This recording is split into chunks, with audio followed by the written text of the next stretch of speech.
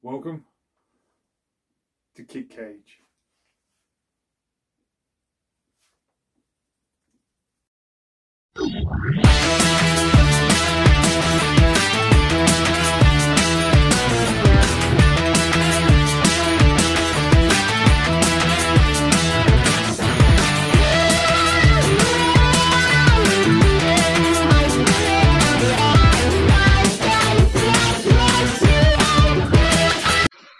Mike, thank you very much for joining me on a very sunny Kit Cage. It's an absolute pleasure to have you on the show. Yeah, thanks for having me. It's lovely weather outside, but I thought I'd take 5 minutes out of the sun just to come and have a chat with you, mate. Fantastic. Yeah. On previous podcasts, we've had veterans talk about how they've used Airsoft to help them recover from mental and physical injuries. Now, for the uninitiated, in your own words, could you perhaps describe what Airsoft is and how you personally came across it? Yeah, so obviously looking at your previous podcasts and stuff like that, it's big boots to fill. You've had veterans and emergency service personnel and things like that featuring on the show. So I believe I'm the first Airsoft, if you want to call it that, to feature on Kit Cage, which is an honour, but it's obviously big boots to fill. No way, shape or form do I think that I'm serving or anything like that. But it's just a different perspective from the other side of the coin, if you know what I mean. Absolutely. From how it's the opposite way round, if that makes sense. So Airsoft for me, I started it about 8 years ago now, 8 years ago, I think. It was something me and my dad started together as a bit of a father-son thing to do together. And it's sort of thing at a time in my life where I needed something constructive to sort of put my efforts into, put my money into. I'd done your usual sort of hobbies of like playing football and that kind of thing. And it was at a time in my life I wanted something a bit different. I just met my wife. We just found out we was having a baby and stuff. So it was time to like knuckle down and start, focusing on something constructive. So what I come to the decision, I started looking for a hobby, and I knew that me and the lads, like my lads that I used to go out with and stuff like that, we used to love paintballing. We used to do an annual paintball event every year where we'd all get together and go paintballing. And I thought, I fancy playing in a paintball team. So started looking down the paintball route. Sorry for swearing on this podcast, but yeah, saying the dreaded P word, but yeah. So I started looking into paintball teams, and I come across this thing, Airsoft. I'd never ever heard of it, never seen it. Started watching a few videos, and I was like, bloody hell, I was taking it to the extreme, So I had it in the back of my head that I liked the look of it. It was quite good. And then fast forward a few months, and me and my dad, because obviously my dad's previously been on the show, hasn't he? Terry Arnett, Pilgrim Bandits, and all that. So I was helping my dad at an event once with the charity, and we got speaking to these guys, exactly the same as what my dad said on the previous show. We got speaking to some guys from Red Wolf Airsoft who started showing us rifles and things like that. And that was the old hooked. I think we bought our first rifles on the way home, I think. Or we was hooked straight away. And the rest is history, So, yeah. So it was something that I needed at that time in my life, which is, going into this a bit further down the line, into this chat, you'll see just how much it's helped me going forward. Yeah. So, yeah. Fantastic. So how would somebody who's just heard about Airsoft, that's seen YouTube videos, how would they personally get into Airsoft? For myself, I was quite fortunate because obviously we made the connections at that event, Jazz Perkins and at Red Wolf Airsoft. Yeah.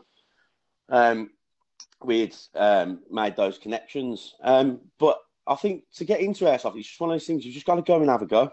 Yeah. Just get stuck in and have a go. Find your local site. Do a bit of research first.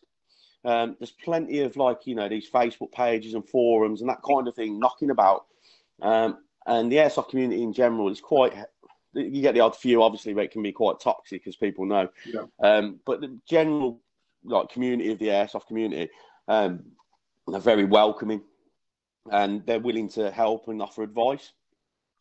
So if you should just start out in airsoft, I think, just get yourself stuck in, find your local site, go and rent for a bit, turn up in a hoodie, in tracksuit bottoms, stuff you don't mind getting shitted up in, rent a G36 or whatever it is that the sites, common sites are renting out of these days, and just get stuck in and get a love for the game.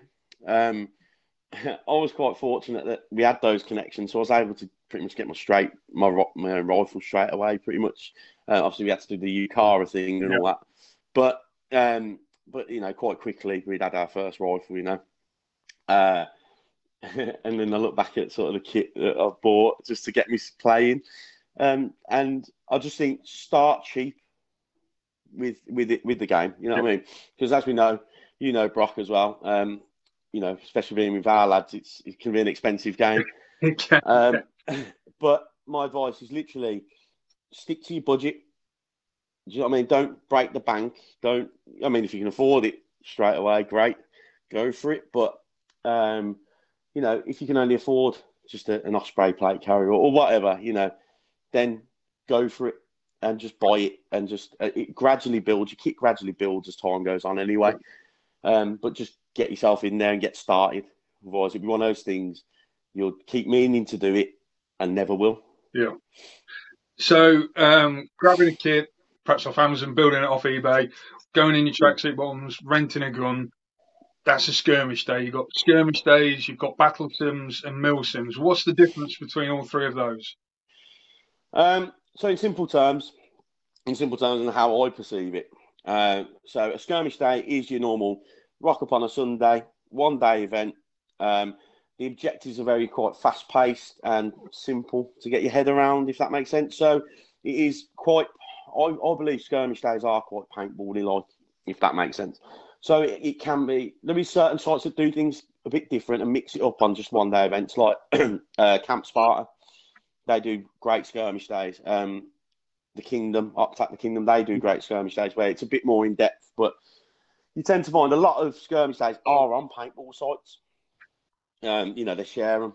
You got like Fireball, which is local to me, Fireball's squadron. They're quite local to me, and they share their site with MPF paintball. So, and the games are very similar. So it is like, capture the flag. We are running in, grabbing flags, and that kind of game, if that makes sense.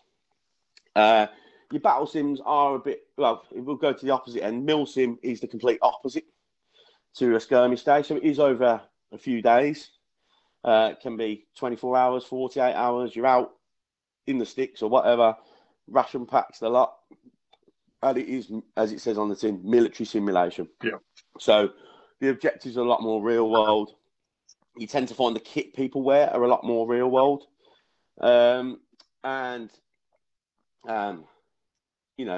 It's not an elite thing at all. People say elitist and all stuff like that. It's not. It's just a completely different style of game. If you think you could be out for 24 hours in a day, playing all day and for 2 days on the trot, but you have just got your tracky bottoms and whatever, then go and give it a go. Do you know what I mean? It's not just because you've got the cry and all that, Yeah. Obviously, you buy that stuff to be able to make your 48 hours or whatever more. It's easier. It makes you more comfortable. Yeah, you've got the right kit. You're more comfortable, yeah. So, but if you haven't got that, tough shit, you're gonna have to sort of rough it out a bit. But you'll see what sort of kit you need to get and what will make your life easier. Even down to things like a cot bed, you know what I mean, or a basher sheet, or do you know what I mean? So you've got the two ends of the spectrum there, and I believe Battle Sim is smack bang in the middle. So it's no pressure, not too strict, but it's got the element of Mil Sim thrown into a skirmish day to make it a bit more padded out and a bit more, a bit more than just you capturing a flag. It might be, there's a bit of a storyline behind the game, and instead of capturing a flag, it might be you're capturing a weapon of mass destruction. Do you understand what I mean? It's created to make it sound a bit more real world than just grabbing a flag or, that kind of thing. It's a bit more padded out. So obviously, to relate it to football, you've got your skirmish, which is your Sunday five-a-side pub team kickabout. Then perhaps at championship level, you're talking your Battle Sim, and then your Premiership kind of football club, you're talking your Mill Sim. So when it comes to those sort of teams, they're sort of called impressionist teams. What sort of position would you place your team, Bravo 46, on that sort of sliding level? Okay, so this is the thing with me with Milsim and impression teams, Yeah, and this is where I think that it's a grey area, in my opinion. It's a grey area, and they sort of bleed into both, if that makes sense. So impression teams, I believe, are different to Milsim teams. right. Okay, so it can bleed into both, but so a Milsim team, they don't have. How do you explain this? So a Milsim team will just buy the higher end gear to be able to cope for your longer events. Yeah, doesn't really matter specifically what type of kit it is, unless they have sort of kit standards within their team. Yeah, An impression team, impressionist team, um, basically they take a real world regiment, for example, so say 22 SAS or SBS or Navy SEALs or Delta or someone like that, and their whole kit is based around what the guys in real world are wearing. right. Okay, and it is literally, I call them stitch counters. That is where stitch counters come from. But these guys are great. The impressionist teams, some of the impressionist teams that are out there, you've got like people like E27, T42, teams like that. Their kit is bang on. They research the kit. There's a lot more research that goes into impressionist teams, so they really research what these guys in real world are wearing, down to their rifles, down to the last stitch, Wow. and they are the sort that if they get photographed, it's you would believe those photos are real. If they got in the wrong hands or what, Yeah, you believe that they were real. But these guys can use that kit obviously into a Milsim. yeah, yeah. You know what I mean? So it sort of bleeds into both. As far as Bravo goes, you'll know yourself. As far as Bravo goes, I don't think we're quite there yet as an impressionist team. I think we are lightly based on certain impressions, Yeah. if you know what I mean. I would like us to get to the impression sort of stage because I think it looks cool. You know what I mean? I love the kit. I love the kit side of things, and but I think Bravo. There's a bit of work yet to be done, and there's progress always to be made. But again, you might see a photo on the internet of some guy on a counter-terrorism exercise or whatever, and it goes ballistic, it goes viral, and that's what everyone thinks that SF or whatever are wearing there and then. But I've chats with my old man and things like that. It's not the case. It's just because one person's wearing it doesn't mean everybody is. Right. So it's a lot of it is bastardized and it's put together and it's old pouches on a new plate carrier, but it's muscle memory. Do you know what I mean? It's some of the things that these guys are wearing, you wouldn't even think. You wouldn't even. Everyone thinks it's all cry precision and everything, but sometimes it might just be as simple as a Black Hawk pouch. But that pouch has lasted them for years and it's worked every time. So do you understand what I Yeah, mean? And yeah, it's not always everything's multicam. It might be an OD green pouch on a multicam vest, or do you understand what I mean? yeah. So it's not as clear cut as just because you've seen one or two pictures. That's what everyone's wearing, But so as far as Bravo goes, we're not quite there yet. I don't think, but the kit within the team is great. It is good. The lads have spent so much money, and they've really put effort into their own kits, and they've got multiple kits, and it's great which direction the team's going in. But because there is so much different variety, we're not an impressionist team where we're strict on one sort of regiment or whatever. We can sort of do whatever we want, whatever we see fit, really. Saying that obviously these SF guys have sort of bastardized kit, they're using perhaps old DPM with new multicam. Where do people get their references and also to find out what sort of manufacturers they're wearing? Like you spoke about Cry, obviously there's Patagonia, Artec. There's all these manufacturers. How do these teams know exactly what to get just from looking at, say, one picture? I think it's because I'll talk from personal experience here because my kit I try to base on real world as much as possible. Yeah. And like I say, mine's not perfect, and I don't know a lot about real world either. I go by research and speaking to people. Yeah. That might be within that circle or whatever, you know. So, but it's there's within this impressionist side of things, there's like a community, if you want to call it that, and everyone sort of helps each other. And there's people that are very knowledgeable and do know people that are within that sort of industry that, you know, people find out, you know what I mean? And people do spend hours, literally, they'll see a picture and go, I need that plate carrier. And they'll spend hours on the internet just looking. I don't. I'm lazy, so I tend to wait till I see someone else wearing it and just ask them. Yeah. So finding this sort of kit, where do people start buying it from? Is it eBay? Is it specific sellers that have their own websites? Is it Yeah, obviously available to the general public? yeah. I mean, it's obviously it's available to the general public. You do look at I buy things off eBay. You've got Endeavour Tactical. You've got places like that. There is websites and shops that do the higher end gear. And some of it as well is literally in forum groups and things like that. So Right. people want to move their kit on and develop their kit, but you might not be at their level yet. So you're just coming into, say, a Cry JPC stage, and they're coming out of it. So they want to get rid of it to fund their new one, and you end up buying theirs. And Yeah. do you know what I mean? And to be honest, it's, you know, it sounds like it's quite snobbish and things like that. But you know what? You're wearing second-hand hand-me-downs, a lot of it. Yeah. Do you understand what I mean? Yeah. So it sounds snobbish, but you're wearing hand-me-downs, really. So yeah, so a lot of it. But yeah, so it's getting in the know, and that builds over years. Do you know what I mean? When I look back at when I started Airsoft and the kit I was wearing and stuff, and it just progressively builds over time and just gradual. And that's what I say, for new people watching this, if they want to start it, just get stuck in, because in 3-4 years time or whatever, you don't know where you're going to be at. Do you know what I mean? Yeah, you don't know what sort of level you're going to be taking Airsoft to, how seriously you're going to be taking it. Yeah, you might turn up to a game and see like people like our lads, like, you know, turning up with nods on and all stuff like that, and you think, fucking, I feel like a right melon here, you know what I mean? But in a few years' time, that might be you. Yeah. Do you know what I mean? Yeah. But you just got to stick with it. You got to stick. It's one of these slow. It's like a slow burner hobby. It's like any hobby, really. You put the money and dedication into it and the time, and, you know, you'll gradually progress with it. It's the same as anything else, really.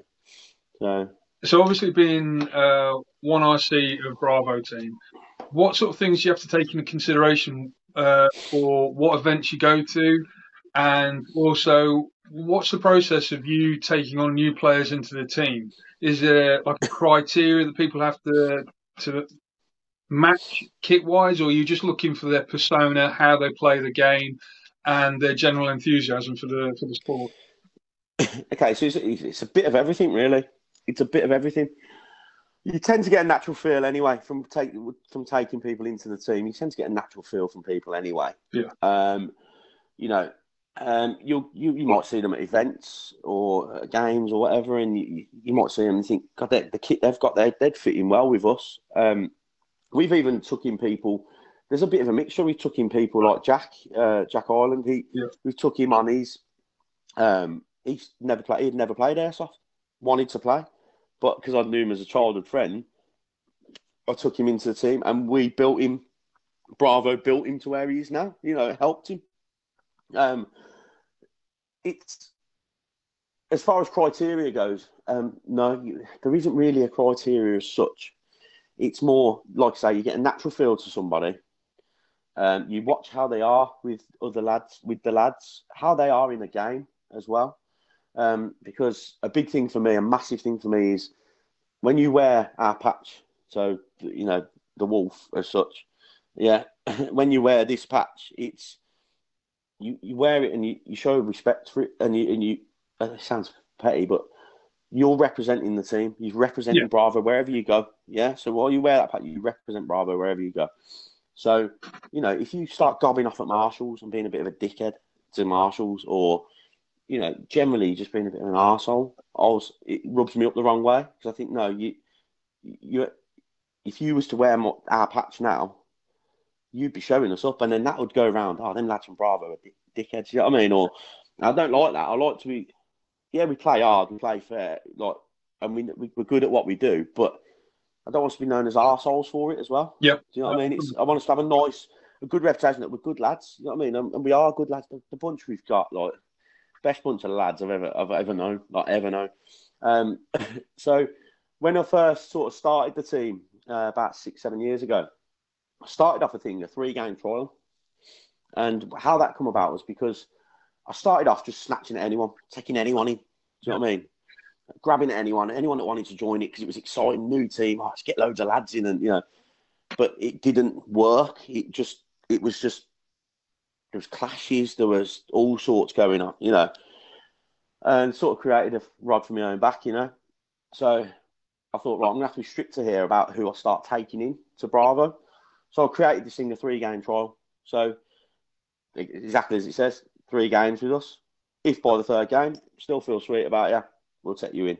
Or you could have done a weekend event, so an AL 500 or just any 3-day event, where we're there all weekend, barbecues, beers, and you tend to find a lot out about somebody after a few beers, after a few cold ones, you tend to find out what people are really like. Yeah. But I'm one of these, I'm watching all the time. Even though I don't look it, I'm watching all the time, and I'm quite strict, as you all know. There's been people that I've just got rid of out of the team, because they're letting us down and they're showing us in a bad light. So bin them off, they're gone. I'm quite ruthless like Yeah. that. And Smudge, my 2 IC, he's quite ruthless with me as well. So it's one of these. It's, you just sort of know how you take people on. But if you was to start an airsoft team, my advice to you would be, don't snatch at anyone, because that's where I messed up. Right. Take your time. If it's just 2-3 of you going for a year, then so be it. Do you know what I mean? Just play well together, the 2-3 of you, and people will see that and go, "I want to be a part of that. That looks like." Do you know what I mean? I get asked all the time, "Can I join Bravo? Can I? What do I have to do to join?" Because they see us about, and they see us not necessarily playing, because as we play great, don't we? But it's the social side of it as well. While we're round the campfires and stuff, and we're having such a laugh, and people see that, and it rubs off on people, and people want to come and sit with us just to have a laugh. And do you know what I mean? But it's because that's been built. I've weeded out the wrong uns, if you want to call it that, and I've got my select few now. There's 15, 16 of us, but every person is handpicked in a way that I think benefits Bravo, and I can see something in them that will help the team. And I'm constantly thinking about the team, constantly, like, what works for the team, what doesn't. That's my day-to-day thing. I mean, things have been a bit up in the air at the minute. We're starting a new job, but as far as day-to-day running of the team goes, it's got to a point now where I don't have to really do anything. It's the lads run themselves. They know what they're doing. They look after themselves. But it hasn't always been that way. It's been tough going through a few years. You know what I mean? It's where I've had to really graft at it and try and keep the team together and settle little clashes and be the middleman on things, and be the medium on things, and then you also trying to. It depends where you want to take your team. I went through a phase where I wanted us to be really well known, so I wanted to do a YouTube channel. I wanted to get us in all the magazines. You know what I mean? I wanted us massive, and to be honest, it was too much graft, and the backlash you got as well if things didn't go right, and within the team as well, it caused like little disruptions within the team and stuff as well. Whereas now I'm just happy just with the lads. We do our thing and it speaks for itself. People want to speak to us or interview us about things, and that we'll do it, but we don't progressively go out looking for it.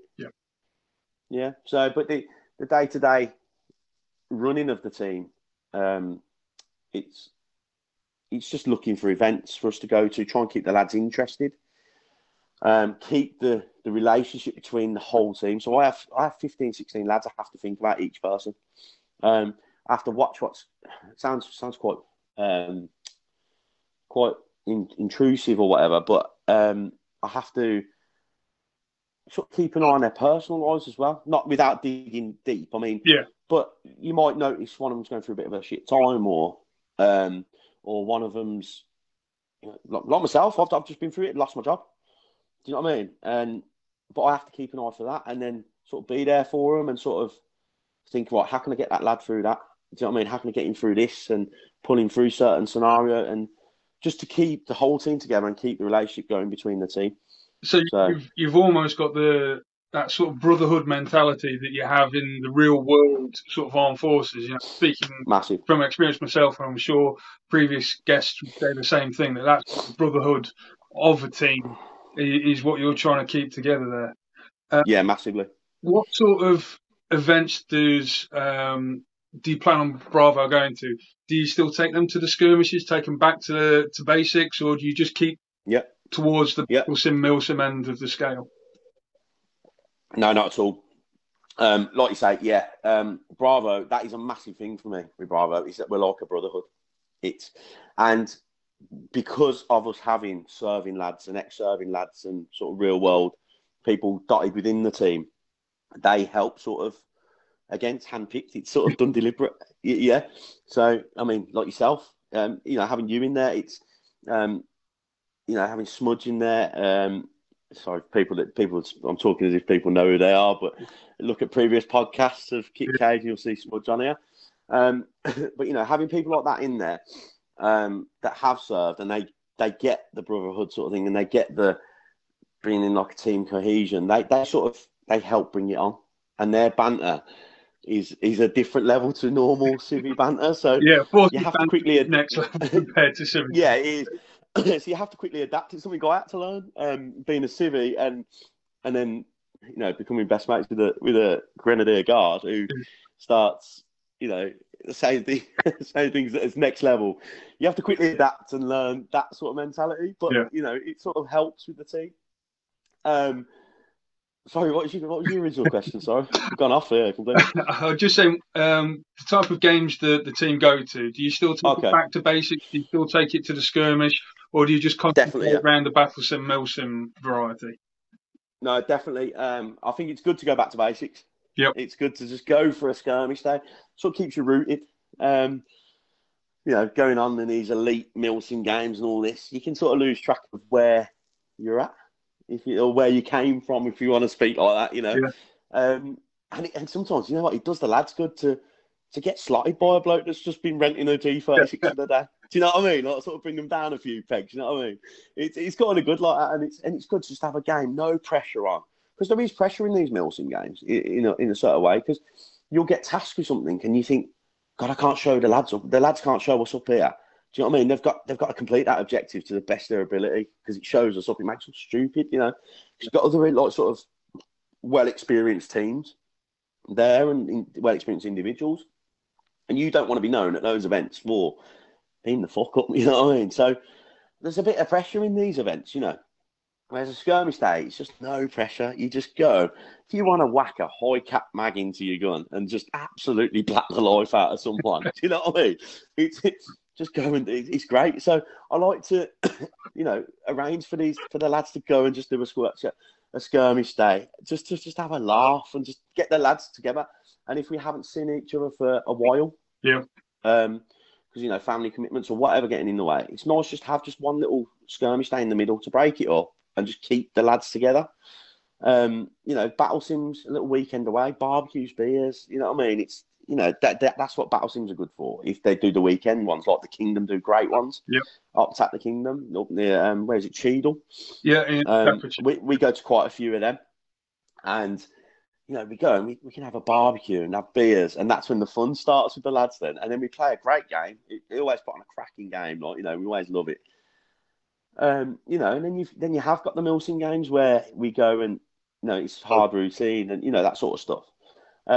But yeah, definitely go back to basics. If you're running a team, if you're watching this and you're running a team out there and you're maybe drifting too far into this Milsim world, just drag it back every now and then and just see how much of a laugh you have. Because honestly, you forget how much of fun it is. And especially when you've got all the kit now as well. It's great because you're just flatting people for a laugh, it's wicked. It's proper good fun. I mean, we go to Warzone quite a lot. It's just outside of Coventry. It's not far from Coventry. Warzone, and they do a cracking skirmish day. It's dead like real fast-paced games. Only last for about 35, 40 minutes, if that. And then you're back bombing up again. But I'll never get through so many mags in my life. Honestly, like, it's real close, like short games, like, taking over an embassy. But it's like in like a little village, and you sort of like having to smash through a little village, and people are just playing you. It's wicked. It's a right good laugh, And then the jail, that's another good one. Breaking through prison cells, and it's wicked. Real good days. Skirmish days are wicked. I love them. So I know not that long ago you went to Wales to do an event called the Trees. Oh yeah. Just explain to us how almost serious that event was and how sort of military simulation based that was. Okay.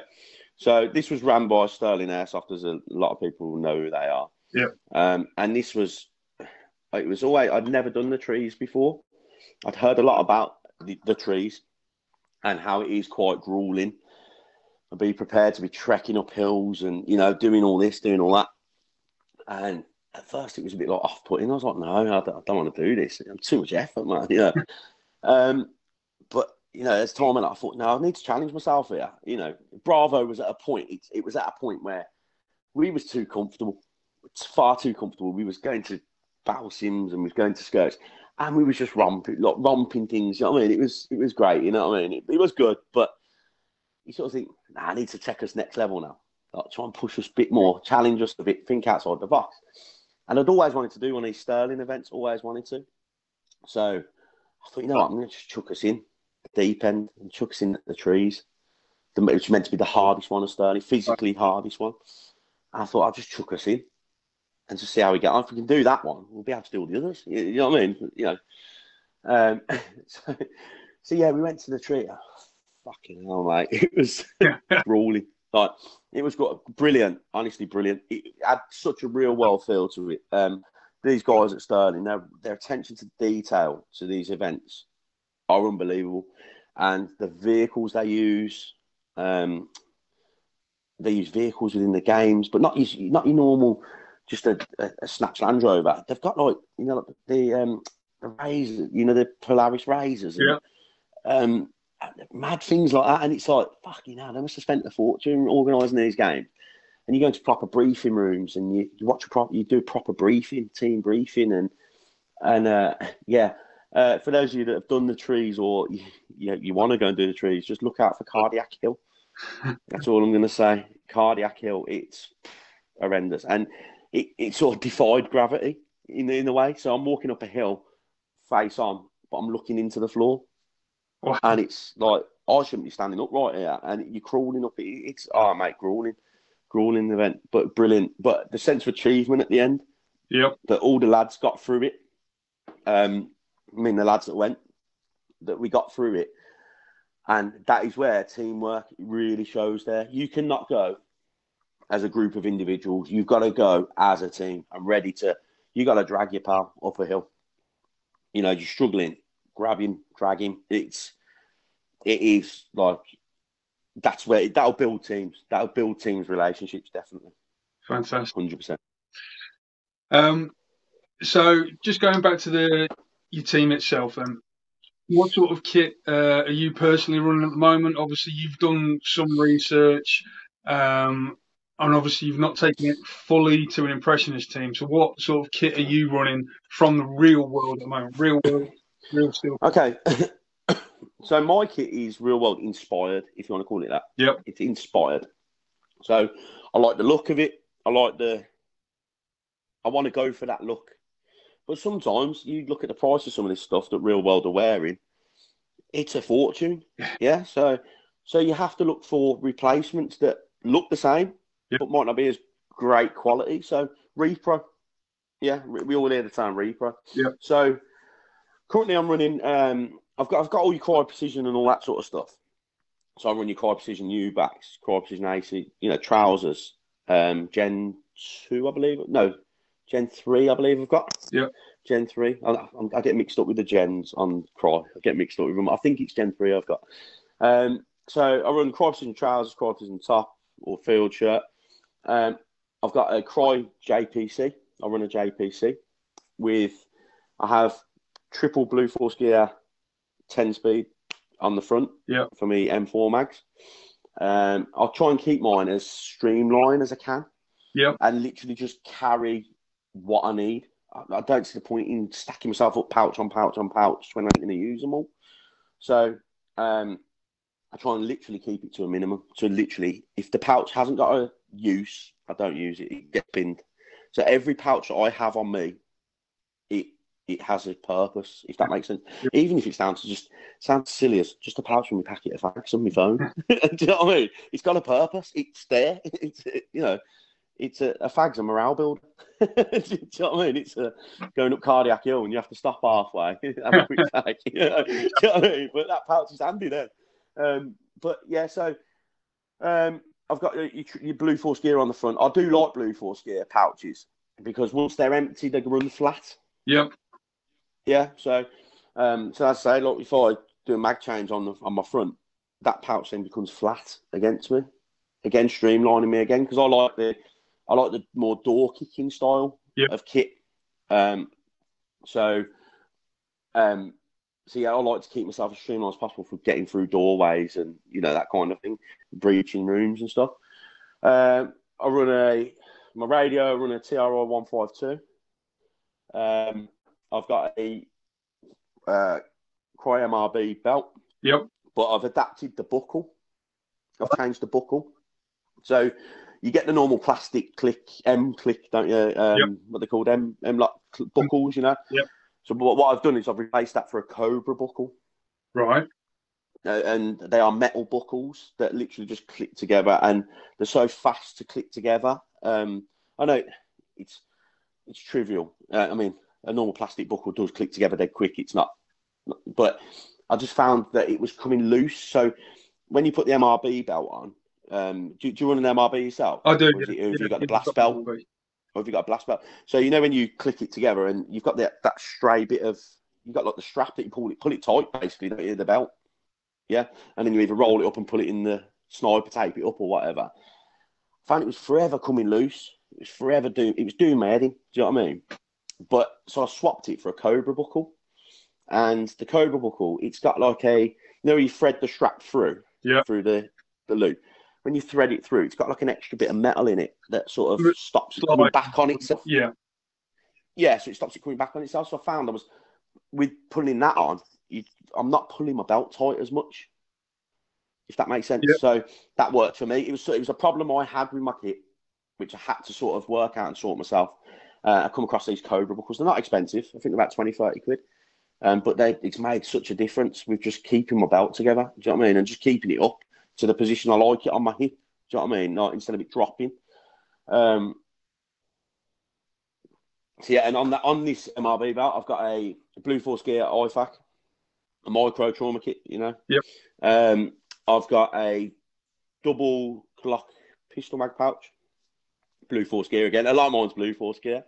I have also got, going back to what I said before about this pouch has worked for me forever. It's just one of these things, muscle memory. I just know where it is and it works. I've got a Warrior grenade pouch, smoke grenade pouch on my back of my belt. And it's the one with it's got the flap over and it clicks together, with the plastic buckle. Just because I've just got so used to just unclicking it and whipping out of smoke, and you know what I mean? And so I couldn't let it go, so I had to have that on there. I've got carabiners with chem lights coming off them. So I've got green chem lights and red chem lights. And the reason we use those is purely because if we clear a room at a milsim event, this is more milsim now I'm going into instead of your skirmish. But if I go into a milsim and we're clearing rooms or whatever, if the room is clear, as we come out, we drop a green chem light at the door. It tells the rest of the lads coming down the corridor that it's clear. If we drop a red one at the door, it means it's not quite clear. There's something in there that needs sorting out. So it might be a diffusing IED, or there's a point of interest in there, or it hasn't been cleared. We've had to move past it. That needs sorting. So that's why if you see people with chem lights hanging off their belt, that is why it's used. For people that know what it's for, that's what we use it for. What else have I got on there? I run my boots. Boots, definitely. Massive thing. Pay for decent boots. Don't cheap out on boots. That's the one thing I massively think. There's loads of brands out there that are wicked. Do you know what I mean? Like real decent boots. But I run Aku Pilgrims. Right. And I love them. I love the look of them, the feel of them. They're dead comfy for me. Some people don't get on with them, but they work for me. I can't get on with Solomon's, but some people are the opposite way around. So I can't get on with Solomon's at all. Like they hurt, but Aku's fit me perfect. And they've never let me down. So, but always invest in a decent pair of boots. Always. The terrain you're going to be playing over, you've got to. I am looking to change though.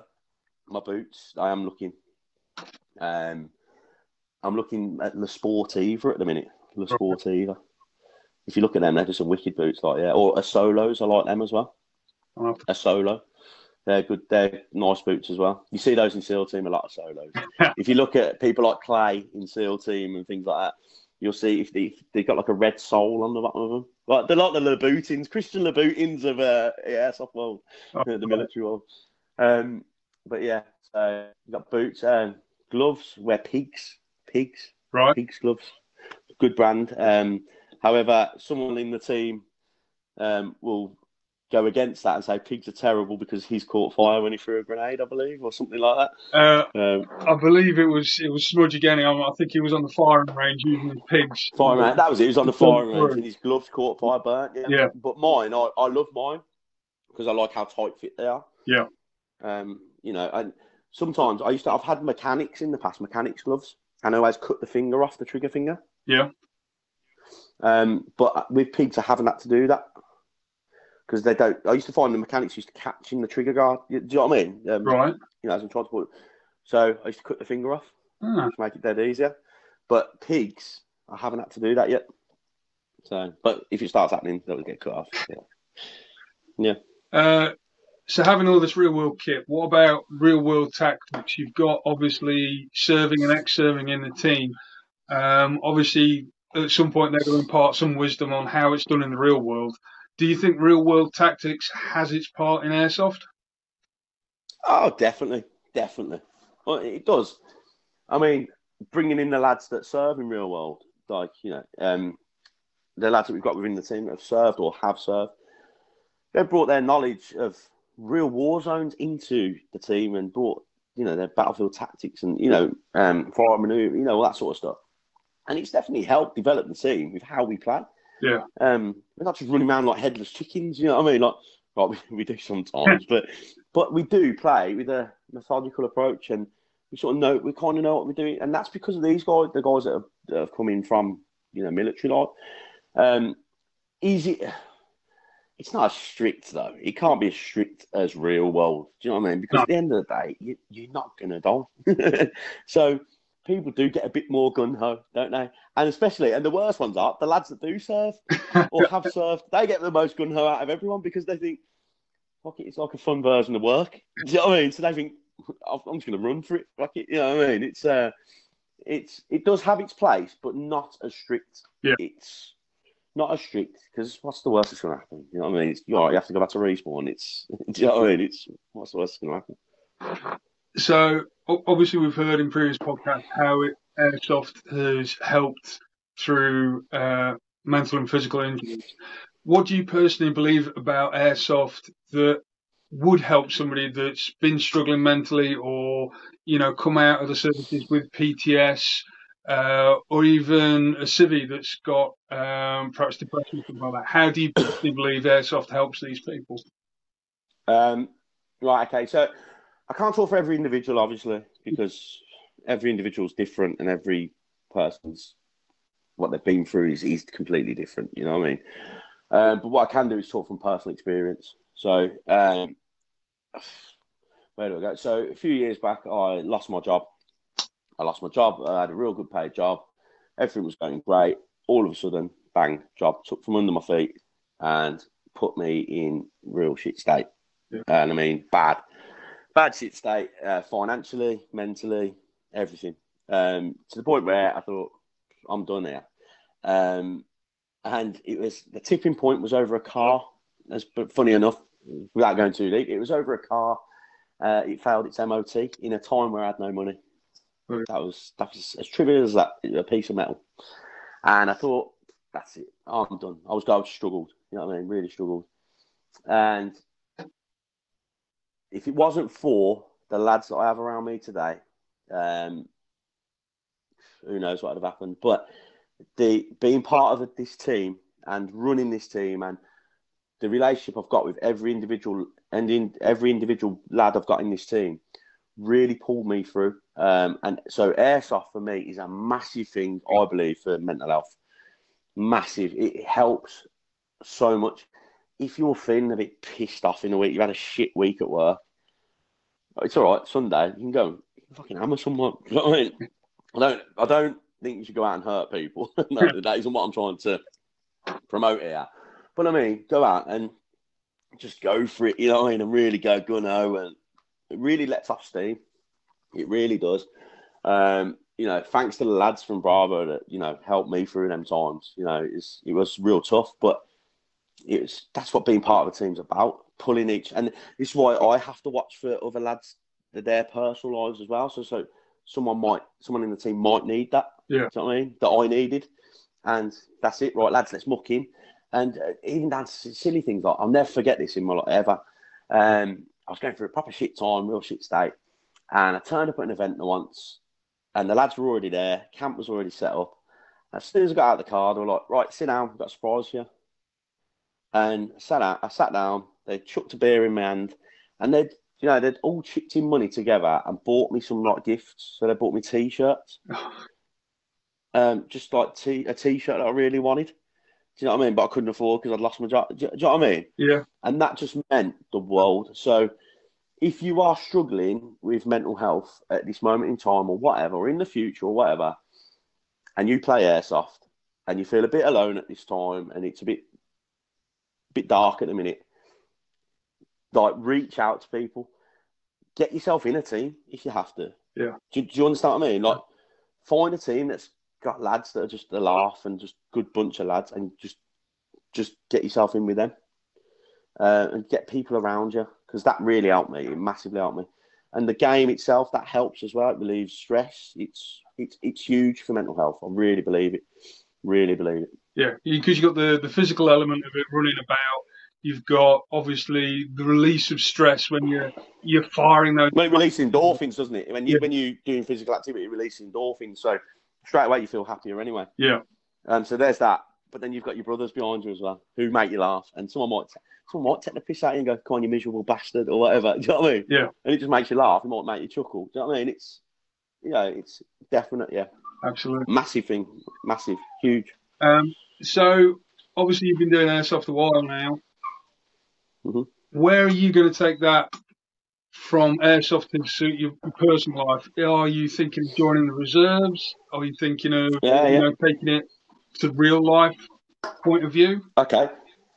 Yeah, so this is where this podcast is sort of now the complete flip side to what people you've previously interviewed. So so being in airsoft for so long now and having lads in the team. Sorry if you can hear the opening of the can here. So being in the team and having the serving lads around me so much, and being around that environment and the way of their life, if that makes sense, it's kind of rubbed off on me a bit. And it sort of made me bring back a childhood dream where I've actually applied for, I'm going through the selection process at the moment for the Army Reserves. Fantastic. So it helped me to want to join again. Yep. So when I was a kid, going through school, that's all I ever wanted to do, was join the Army. I had a big dream of being a sniper, massive dream of being a sniper, until a behaviour counsellor I used to have at school arranged for 2 military personnel to come into my school to have a chat with me, and one of them was a sniper. And he told me, "Don't fucking do it." He said, "It's the biggest load of shit in the world." He says, "It's crap. Like, don't do it." Like, and it completely put me off. As soon as he told me you're shitting in bags and putting them in your pocket and in a pouch, it completely put me off. So went through school, carried on with all that, and really wanted to sign up for the Army.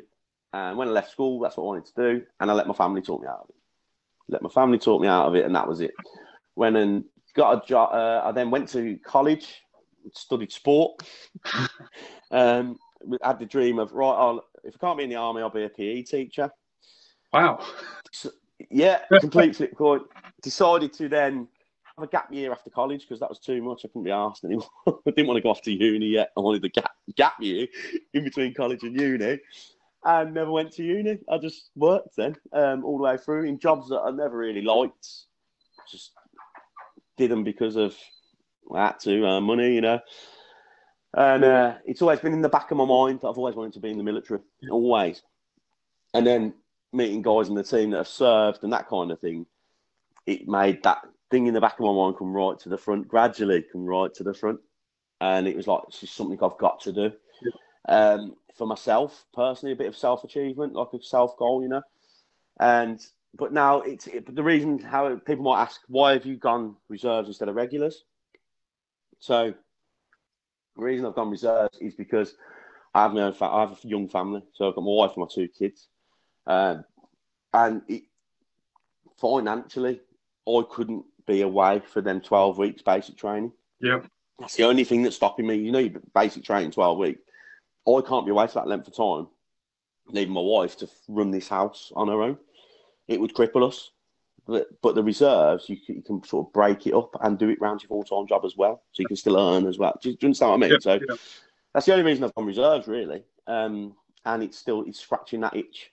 So, but it's because of bloody Airsoft, isn't it? That's what it is.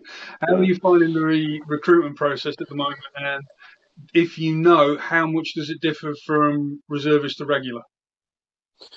Well, from what I'm led to believe, the recruitment process so far has been quite good. It's quite plain sailing. A couple of slip-ups along the way. Yeah, but it's been quite smooth, but a lot of waiting around. Yeah. So you might do, I don't know, like a psychometric style test or whatever, and then you have to wait then a few weeks for your next bit. Do you know what I mean? And you're booking things in, and you know. So it's been quite smooth. But as far as I go with what I believe with the difference in process between the regulars and reserve, it's pretty much the same. I believe it's just a lot more broken up. So the recruitment process up until the stage I'm at now is exactly the same, because when I was doing things like my medical and my fitness test and all that, I was with people that were going for the regulars. Wow. So I thought it was just all reserves that was going to be there at Lichfield, Whittington, Barrett. But it wasn't. It was people going for paras. There was people going for paras, regulars, and there was all sorts. Yeah. It's just you are specific. So when you do your run, your 2K run or your bleep test as it is at the minute, so that bloke who might be going for paras next year, he's got to get, I think, what was it, 11 point something on the bleep test. Wow. Whereas but because I was going for Fusiliers, I only had to get 8.6, I believe it was, or something like that. 8.6, yeah. Do you see what I mean? So what they do is if you get to 8.6, they'll go, right, you're done. And you just stop there and you're done. And then, so you just aim for that 8.6, I believe it was. But where it changes is when you go off on your phase 1, phase 2.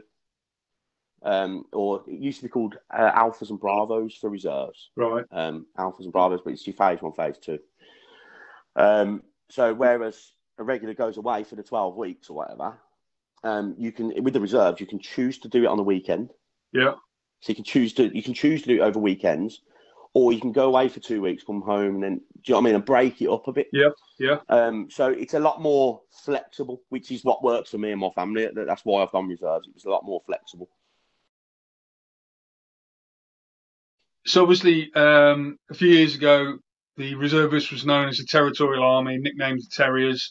How do you feel the rebranding has been in getting more people to sign up for the reserves rather than going full term?